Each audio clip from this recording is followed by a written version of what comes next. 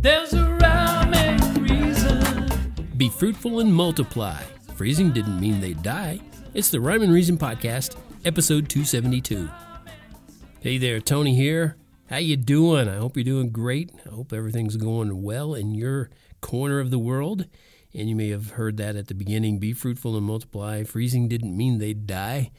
And you got to be thinking, well, what's he talking about this time? I like to rhyme, so I had to make it rhyme. And I think it'll clear up here as I go along. But I was telling the story to somebody recently, and I thought, this would be a good thing to actually share on TonyFunderburk.com and on my podcast. So I'm glad you're here. Thanks for listening. And even if you're not a Christian or a Jew, you've probably heard the story of Adam and Eve in the Garden of Eden, right? And you might remember how God told them, be fruitful and multiply. But he also said, fill the earth and subdue it, and have dominion over the fish of the sea and over the birds of the air and over every living thing that moves on the earth. And the point I'm getting to is this. God didn't merely tell Adam and Eve to do those things. He designed them so they could absolutely do those things. And his design is so awesome it works even when you freeze frame some of the process. Freeze frame some of the process. Are you curious about this? Okay, well, listen on, intrepid one. Okay, let's talk about some frozen fruit, okay? We're talking about be fruitful and multiply, so this goes a little bit further into frozen fruit. Well, imagine you're a 5-year-old girl, and a doctor tells your parents you have sickle cell anemia. If you don't know what that is, look it up. It's not good. But by age 11, you get so sick that your parents move to another country just so you can get a bone transplant from your brother. Now, that's a whole nother story right there. Why would they have to go to another country anyway? But anyway, at 13, the doctors decide that you'll need chemotherapy. Chemotherapy, that's easy for me to say, right? And they know kids endure this treatment much better than adults, but they also know that this 5-year-old girl that you're imagining yourself as shows signs of puberty. And so they know chemo has a high risk of damaging the ovaries. Okay, well, now imagine doctors and or the parents who have so much foresight, and I don't know which one it was, the doctors or the parents, but they have so much foresight that they remove part of your right ovary and they freeze it in hopes that someone will be able to graft it back in when you mature. I mean, come on, that's really thinking ahead. And when you think about it, it's really optimistic. Anyway, let's say about 10 years later, doctors do graft 4 parts of that frozen ovarian tissue back into your remaining ovary. Now, do you think that ovary could begin growing eggs? And even if it did, could that lead to pregnancy? Well, would you believe me if I told you that it happened that way? So, technology can actually help you be fruitful and multiply. And because technology is working with something that was awesomely designed, by the way, but this is a true story that I just shared with you. It's not an imaginary tale that I just dreamed up. And the young woman is, in her middle 20s. I don't think she is now, but in her middle 20s, she became pregnant and gave birth to a baby boy, healthy and almost 7 pounds. I've read a couple of articles about this event, and everyone involved is pretty darn happy about how it turned out.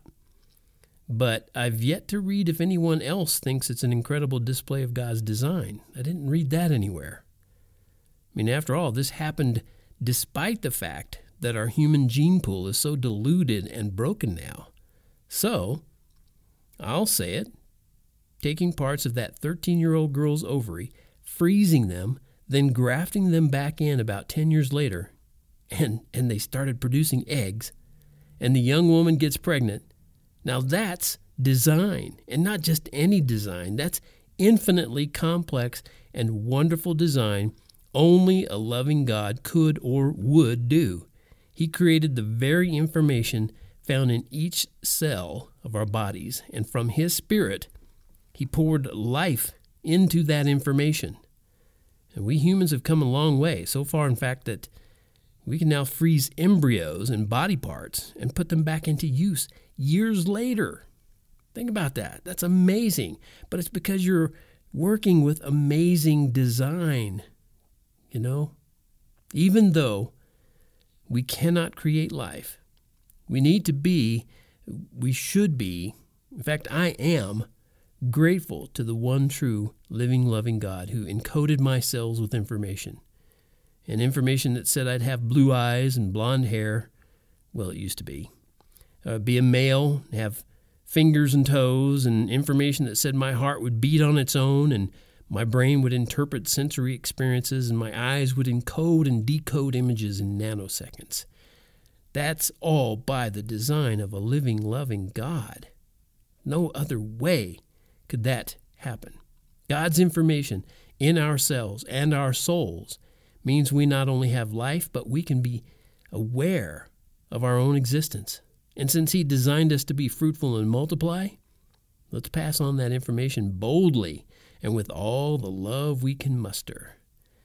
And that's where I'm going to end up this Rhyme and Reason podcast.